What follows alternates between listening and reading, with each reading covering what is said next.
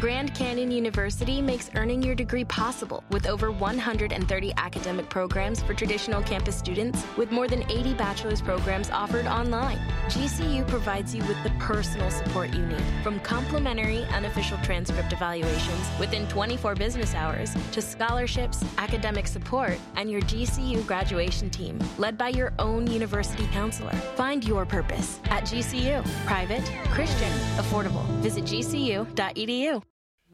Hello, my name is Matt, host of the Pirate History Podcast. Pirates rank among the most mythologized and romanticized of all historical figures. It can become easy to forget that pirates were real people that had real-world concerns. If you like tales of high-seas adventure, daring do, and also want to learn more about who Blackbeard supported to be king, you can learn more about all of that at the Pirate History Podcast. Hi, this is Scott. If you're a fan of the ancient world, please help us get the word out.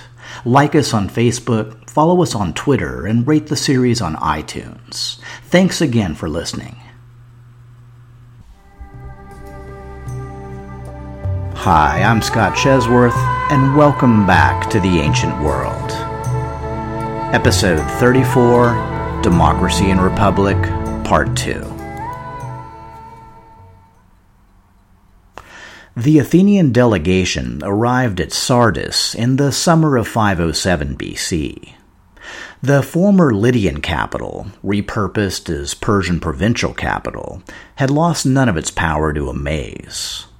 The gold-laden Pactolus River still flowed down from the jagged spire of Mount Tmolus, home to the ancient citadel overlooking the fertile Hermus plain. The sprawling palace complex was also little changed from the days of ill-fated King Croesus, though it now bustled with both an army of Persian troops and a veritable army of Persian administrators. Both marked the city's critical role as westernmost capital of the Persian Empire. It was safe to say that the delegation was appropriately humbled. The opulence of the East had long held a perverse fascination for the nobles of mainland Greece, first introduced to Lydian extravagance through the tales of their own Ionian brothers. Confronted with the reality of Sardis, the Athenians were shaken by the realization that even the most far-fetched tales had been grounded in fact. But, of course, they hadn't come all this way just to take in the view. Their need was dire, and there was only one power that could ensure the safety of Athens. In due course, the Athenians were admitted to the lavish throne room of the Persian satrap, Artaphernes, the very man who'd taken the life of Bardiya and paved the way for his elder brother Darius I to seize ultimate power. Artaphernes was the latest in a long line of Lydian provincial governors. The first, a Persian noble named Tabalus, had lost his position and possibly his life in the wake of Pactyas's Lydian revolt. The next two, Mazares and Harpagus, had put down the revolt and completed the conquest of Anatolia under Cyrus the Great. The next satrap had been Oroetes, the noble who tricked the tyrant Polycrates to his violent death. But Oroetes had also made the fatal mistake of rebelling against Darius during the Persian Civil War. After securing the throne, Darius had sent a noble named Bagaeus to assassinate Oroetes and succeed him as Lydian satrap. 3 years later, Bagaeus had been replaced by Otanes, who'd installed Polycrates' brother Silason as tyrant of Samos. Following Darius's return from Vedic India, Artaphernes had been dispatched to succeed Otanes at Sardis. Accustomed to dealing with the easternized Greeks of Anatolia, Artaphernes found the mainland Greeks an interesting puzzle. Making the logical assumption that he'd soon have to rule them, he'd had many discussions with his advisors on the best means of doing so. Tyranny, of course, was the preferred option, and many Greeks still seemed amenable to a system that often mimicked Eastern despotism in all but name. Another promising avenue was their religion, particularly the priesthood of Apollo, thought to be the closest Greek parallel to their own order of the Magi. The Persians were already laying the groundwork to co-opt the priesthood through lavish donations to strategic temples and oracles across the Greek mainland. But the Athenian delegation gave Artaphernes the rare opportunity to probe his future subjects face to face and get a sense of both their character and resolve. On this particular day, both traits were in short supply. The Athenians knew the price for requesting Persian aid, the customary donation of earth and water. Believing it to be in their city's best interest, the delegation dutifully performed the ceremony of submission. Upon its completion, Athens had become part of the Persian Empire, and had the right to request aid in its conflict with the Spartans. Artaphernes responded that, of course, he'd be glad to help his new subjects. In fact, the exiled tyrant Hippias, now living in Anatolia, had provided a wealth of information on current Athenian difficulties. Before rendering Persian aid, Artaphernes had just one request. The Athenians must take back Hippias to rule their city in Persia's name. The delegation blanched and stammered, and, excusing themselves as gracefully as they could, made plans for a prompt return to Athens. Much to their chagrin, the Athens they returned to was an entirely different place from the city they'd left. Their delegation had been dispatched on the heels of Cleomenes' expulsion from the city, at the same time that Cleisthenes had been recalled to resume the archonship. Quite sensibly, at the time, the Athenians had reasoned that pursuing dual paths was superior to banking everything on Cleisthenes' untried approach. However, in the months since, the city had committed with revolutionary fervor to the promise of Cleisthenes' reforms. The Athenian delegation, reporting back on its tokens of submission and the Persian command to resume the tyranny of Hippias, found their actions deemed disgraceful and met with bitter outrage. What need did Athens have of either foreign or native despots, now that the full power of each and every citizen had been unleashed? Quietly, the Athenians sought to bury the whole shameful episode. There was only one problem. By submitting to Persian rule, then refusing Artaphernes' command, Athens had technically entered into a state of war with the Persian Empire. But that was a war to be fought another day. For the moment, the Athenians had far more pressing concerns. Under Hippias, the Athenian citizenry had been forcefully disarmed, and the tyrant had relied upon paid foreign mercenaries to defend his regime. With the threat of Spartan invasion once again hanging in the air, priority number one was rearmament. All weapons seized by the Athenian state were returned to their owners, and enough additional weapons were manufactured or procured to arm every citizen willing and able to fight for his polis.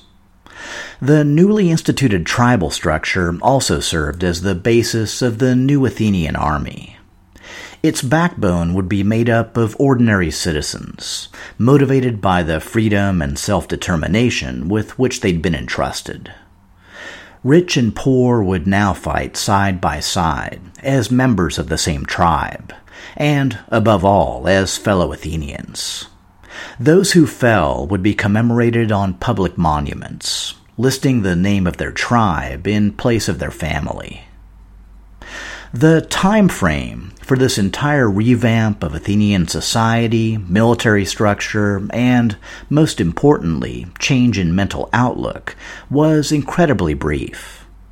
Less than a year after the transformation had begun, the Athenians received word of Cleomenes' march on Attica.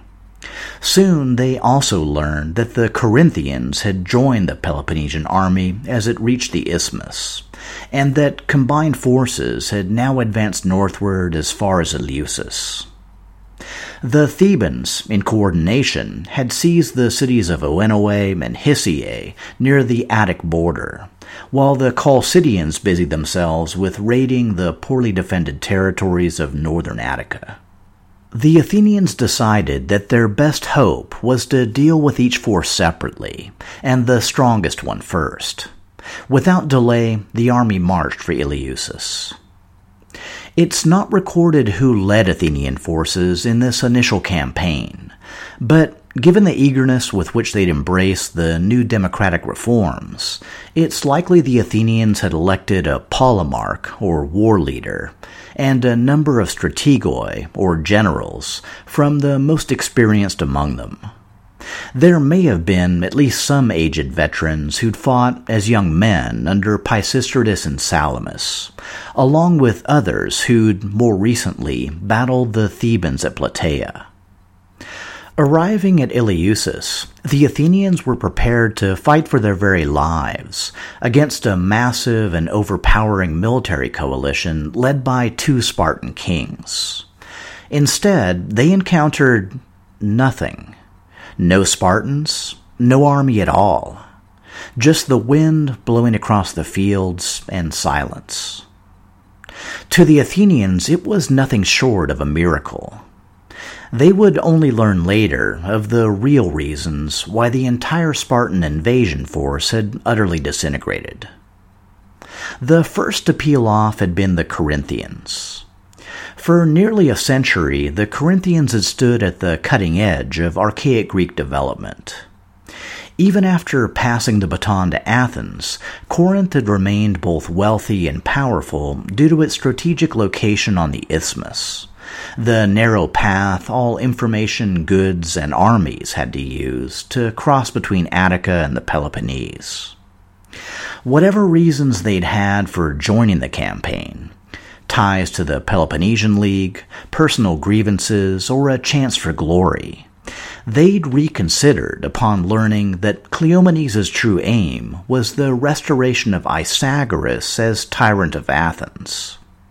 Recalling their own rejection of tyranny, and fearful of Cleomenes' high-flying ambitions, the Corinthians promptly withdrew their forces from the Spartan coalition and marched them home. This, in itself, was a manageable loss, but Cleomenes' next defection was much closer to home. Whatever rationale he'd given his fellow king Demaratus to bring him to war at his side, the name of Isagoras had apparently not come up. Once aware of Cleomenes' endgame, Demaratus voiced his own objections to both the restoration of tyranny in Athens and the ongoing Spartan occupation that would surely accompany it. For Demaratus, Spartan mastery of the Peloponnese and domination of the Peloponnesian League were the limits of reasonable ambition. Beyond that lay hubris and overreach, and the destruction that would surely follow. After what must have been an extremely heated debate, Demaratus left the field to return to Sparta, a large portion of the army in his wake. With the critical defections of both Corinth and Demaratus, Sparta's allies quite reasonably argued that if even the Spartan kings couldn't agree on the invasion, then what business did they have for even being there? One by one, the allied forces packed up and began the march back to their home cities. The remaining Spartan hoplites loyal to Cleomenes weren't enough to prosecute the Attic campaign, even with Theban and Chalcidian aid. Bitterly, Cleomenes was forced to leave Eleusis and march his forces home. Whatever choice words he may have reserved for Demaratus, he also soon proposed, publicly and forcefully, that all future Spartan armies must be led by a single Spartan king. In the wake of their humiliating failure, Sparta's citizens and officials duly implemented his request into law. For much of the next decade, the two Spartan kings would remain at odds. Their rivalry would finally come to a head in 491 BC, when Cleomenes bribed the Delphic oracle to pronounce Demaratus an illegitimate king. Fleeing to Persia, Demaratus was given a position of honor in Darius's court. In 480 BC, he accompanied Darius's son Xerxes during his ill-fated invasion of Greece. Just prior to the Battle of Thermopylae, Demaratus apparently cautioned the new Persian king on the depth of Spartan resolve. They accept law as their master, and they respect this master more than your subjects respect you. Whatever he commands, they do, and his command never changes. It forbids them to flee in battle, whatever the number of their foes. He requires them to stand firm, to conquer or die. A few years after his Peloponnesian coalition collapsed around him, Cleomenes tried once again to raise an invasion force against Athens, this time with the goal of restoring Hippias to power. Once again, Corinth spearheaded the opposition, and the plan was nullified. In 490 BC, shortly after his expulsion of Demaratus, Cleomenes was declared insane and thrown into prison by his two surviving half-brothers, Leonidas and Cleombrotus. His subsequent death at his own hand led to the succession of Leonidas to the Spartan throne. Back in 506 BC, the Athenian army had little time to pause and reflect. While they'd been spared all but certain destruction at Eleusis, the threat was not yet ended. Both Thebes and Chalcis still had armies abroad in Attica. The Athenians immediately marched north to attack the Chalcidians. The Thebans, rushing to the aid of their allies, came upon the Athenians en route. The ensuing battle was the first true test of the new army's effectiveness. The outcome was a resounding victory for Athenian forces, who killed many Thebans, took hundreds prisoner, and drove their shattered remnants back to Boeotia. The same day, the Athenians crossed the Euripus Strait into Euboea, did battle with the Chalcidians, and won a second overwhelming victory. Riding high on their success, the Athenians imposed a humiliating settlement on the Euboeans, forcing them to accept a new colony of 4,000 Athenians on their soil. They also took numerous Chalcidian nobles prisoner and carried them off to Athens in chains. When they were later ransomed back to their countrymen, the Athenians hung their fetters atop the Acropolis as trophies. But these weren't the only symbols raised to commemorate that first glorious day of victory. The Athenians also used a portion of the Chalcidian ransom to commission the sculpting of an immense bronze four-horse chariot, prominently displayed at the approach to the Acropolis. The monument was dedicated to the sons of Athens. Sure, maybe all this smacked a bit of hubris. But to be fair, this was literally, historically, the very first time that an army had fought not for a ruler, not really even for a city per se, but for a political philosophy of personal freedom and equality before the law. Given all the triumphs celebrated before and after, many for far less worthy causes, we really need to pause and let the Athenians enjoy their moment in the sun. Before long, 2 more monuments were raised and dedicated to the new Athenian democracy. The first was a vast expansion of the Pinks, the traditional meeting place of the Citizens' Assembly, that enabled it to hold up to 5,000 members. The second was a magnificent marble statue depicting the Athenian tyrannicides, Harmodius and Aristogeiton, now publicly lauded as early heroes of the democratic revolution. Well, yeah, okay. And what about the actual architect of the democratic revolution, Cleisthenes? Where was his huge, awesome statue? It's one of history's great ironies that the Achaemenid noble had been so absolutely successful in his aims that before long the Athenians had convinced themselves that they'd never needed him in the first place.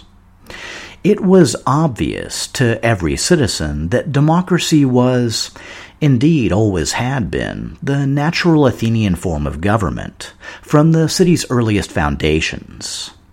If anything, Cleisthenes might have jogged their memory a bit, but, memory joggers don't exactly rate their own statues.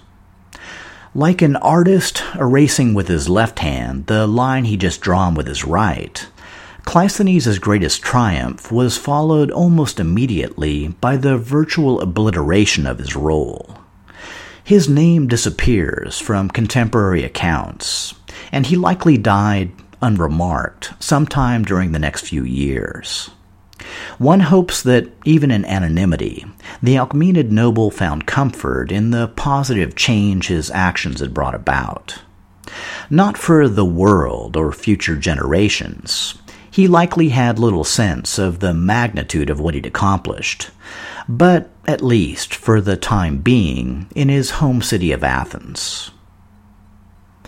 Much like Cleisthenes, Lucius Junius Brutus, his Roman contemporary, was both a powerful noble and heir to a huge family fortune. Both men were also well acquainted with the levers of political power. Cleisthenes by family history and personal experience, and Brutus by surviving decades in the treacherous royal court of Tarquin the Proud.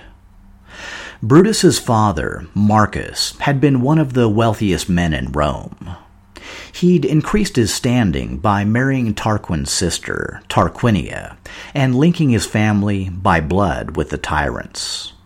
Blood being the operative word, as once Marcus died, Tarquin did away with his eldest son and seized the family fortune for himself. Feigning dullness and apathy, and doing nothing to either avenge the murder or oppose the theft, Brutus was spared and rewarded with a position near the tyrant's side. In 515 BC, either despite or because of his dull wit and lack of ambition, Tarquin elevated his 30-year-old nephew to the position of Tribunus Salarum, or second-in-command of the Roman army. Brutus thrived in the position, and slowly, quietly, came to earn the respect of both the soldiers and the Roman aristocracy. At the same time, he was careful not to make his uncle feel threatened, and continued to feign ignorance in all personal interactions. In 509 BC, Tarquin launched a war against the Rutuli. Knowing of his people's many grievances, Tarquin hoped that returning with rich spoils, plundered from Rome's wealthy neighbor, would quell any thoughts of revolt. A lightning attack against the Rutuli capital of Ardea was effectively blunted, and the Roman army was forced to settle in for a prolonged siege. It was during the siege that the fuse was lit on Rome's revolution. The boy with the match was Tarquin's youngest son, Sextus. For reasons unknown, the prince left the military camp and returned to Rome, where he went to the house of his friend, Lucius Tarquinius Collatinus. Finding Lucius absent, Sextus tried to seduce Collatinus's young and beautiful wife, Lucretia. When she resisted, Sextus threatened to kill her, then tell her husband that he'd caught her and a slave in an adulterous affair. Sextus was a real class act, but, of course, apples don't fall too far from trees. Lucretia was left with little choice but to submit. Once Sextus had left and her husband returned, she immediately confessed everything that had happened, and, as an honorable Roman noblewoman, promptly committed suicide. On top of the countless crimes of Tarquin and his family, the rape and death of Lucretia was the final straw. It was decided then and there that Tarquin had to go. The leaders of the conspiracy were all men of noble birth. There was Lucretia's widowed husband, Lucius Tarquinius Collatinus, her father, Spurius Lucretius Tricipitinus, a noble named Publius Valerius Publicola, and Lucius Junius Brutus.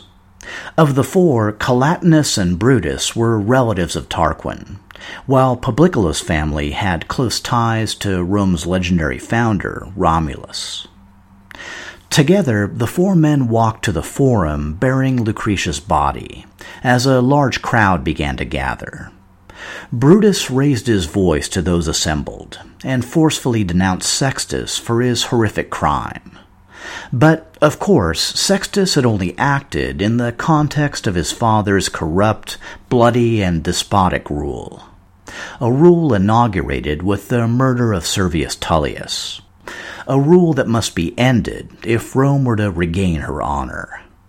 As the full meaning of his words sunk in, the mood of the crowd began to change, from sorrow to outrage, and finally to defiance. Their thoughts must have mirrored those of the Athenians. How had things ever come to such a state? Rome was better than this. Her citizens deserved better. Most of those assembled probably expected Brutus to follow up his speech by staking his own claim to the throne. But instead, he proposed something far more radical: that Rome abolish the hated title of king forever. In its place, he advised that the Romans put their trust in a pair of leaders, elected each year by the Comitia Centuriata from the most noble families of Rome. Unlike kings, these new consuls would serve at the pleasure of the Roman people, act as checks on one another's ambitions, and be fully answerable for their actions. In short, the government of Rome would become a public matter, a res publica, or republic. Brutus's proposal raises a number of interesting questions. Had he cleared this revolutionary approach with his colleagues? Was it a spur-of-the-moment reaction to recent events, or a long-thought-out program only awaiting its proper moment? Was the Spartan tradition of co-kingship a conscious influence, or had the many reforms of Servius Tullius, like those of Solon in Athens, pointed the way toward a possible solution? The answers to all these questions remain a mystery. What is known, as well as anything in early Roman history is known, is that the proposal was made, the people of Rome accepted it, and Brutus and the widowed Collatinus, the nephew and cousin of Tarquin the Proud, were promptly proclaimed the first co-consuls of the Roman Republic. So, who wants to tell Tarquin? One way or the other, word of the revolt soon reached him in the Roman military camp outside Ardea. Leaving his army to maintain the siege, Tarquin rushed home to secure his throne. Acting with equal speed to secure their revolution, the co-conspirators sent word to the army regarding the leadership of and reasons for the rebellion. The respect Brutus had earned as Tribunus Solarum quickly won the army over to his side. Like a runner caught between bases, Tarquin found that both the city before him and the army behind him had gone over to Brutus's camp. Like Hippias in Athens, the ex-Roman king decided to flee into exile, along with his two eldest sons, Titus and Aruns, on the expectation that he'd soon return to reclaim his throne. In the meantime, he'd console himself with thoughts of the revenge he'd take on his treacherous and apparently not so dull nephew. By the way, Sextus kind of drops out of the historical record at this point, and we don't really know what ended up happening with him. Let's hope something unpleasant. Back in Rome, the consuls quickly ended the siege of Ardea, wound down their war with the Rutuli, and brought the troops back home. They fully expected that Tarquin would raise an army to attack the city as soon as possible. But, in fact, the tyrant's first gambit was diplomatic. Tarquin sent ambassadors from his new Etruscan stronghold of Syri to recover his family's personal belongings from the city. Wanting to act honorably, the Roman Senate considered accommodating his request. While they debated, Tarquin's ambassadors approached several prominent Roman citizens in an attempt to win them over and facilitate the ex-king's return. When the conspiracy was exposed, those implicated could not have been closer to the new regime. Two of the accused were Brutus's brothers-in-law, and, even more shockingly, another two were his very own sons, Titus and Tiberius. Outraged at the betrayal, Brutus ordered the execution of everyone involved. In his official role as consul, Brutus looked on without sentiment or mercy as his brothers and sons were put to death. It also kind of goes without saying that Tarquin didn't get his stuff back. In repayment for his deceit, Tarquin's former property was handed over to the Roman people. At roughly the same time, Brutus was forced to bow to public pressure and agree to the exile of his friend and co-consul Lucius Tarquinius Collatinus. With Tarquin barely gone, many Romans were jittery about any of his relatives holding power. Having proved himself incorruptible by the family executions he just carried out, Brutus effectively got a pass. But Collatinus, stuck with the unfortunate middle name Tarquinius, pretty much had to go. In his own way, Collatinus showed his dedication to the new republic by not making a fuss and dutifully going into exile. He was replaced as consul by the other co-conspirator of noble rank, Publius Valerius Publicola. Even as this drama was transpiring, Tarquin was forging alliances with the Etruscan cities of Veii and Tarquinii, appealing, respectively, to their hatred of Rome and his own family ties. Soon, Tarquin marched their combined armies against his home city. The ensuing Battle of Silvia Arcia was the first test of Republican strength and resolve. Opposing forces were roughly equal, and it appeared that the battle might go either way. However, at the conflict's end, the Romans emerged victorious. Their greatest loss was the consul Brutus, dead on the field. Tarquin was unable to savor even this small revenge, as his own son Aruns had also been slain. In retrospect, Brutus had been a fairly odd fit for a popular revolutionary figure. In life, even those seeing through his feigned dullness judged him severe and inflexible. As Plutarch put it, like steel tempered too hard. He was supposedly uneducated, a man of action as opposed to contemplation, respected rather than loved, and given to violent outbursts of rage. Yet the reforms he proposed showed both compassion and insight, and likely grew from an understanding of both Roman nature and the possibilities inherent in Tullius's reforms. Seeing his older brother murdered at an early age, raised in a treacherous royal court by the family of his killer, subjected to constant humiliation and abuse, and finding his only refuge in playing a dull, apathetic fool, it seems like precisely the kind of upbringing designed to breed a monstrous tyrant. Yet, in a way, it's also strikingly similar to the early life of the Roman Emperor Claudius, playing the fool for Caligula to protect his own life, then, when finally given power, acting with a remarkable amount of wisdom and restraint. At least, for a while. Which is another interesting fact about Brutus's rule. Despite his oversized legend, he only ruled Rome, in partnership with first Collatinus, then Publicola, for a few months. Of course, during those months, he managed to not only found the Republic, but also sacrifice the lives of his sons and brothers, then his own life, to the Republic's defense. Combine that with his noble, honorable, and taciturn nature, and you'd be hard-pressed to find a more ideal paragon of Roman virtue. Fittingly, his death was commemorated with a year of mourning by the women of Rome, and the raising of a statue on the Capitoline Hill. Brutus, stern and unyielding, with sword unsheathed, would be the defining image of the new republic.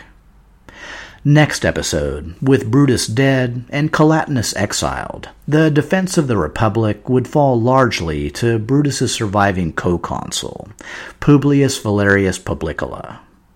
Almost from the start, Publicola would be forced to contend with both Tarquin's ongoing plots and the Roman people's fear of his own royal ambitions. We'll also return to Greece and Persia as the final years of the 6th century BC play themselves out, and watch as the seeds are sown for the coming conflict between the two great Mediterranean powers. All this and more next time on The Ancient World.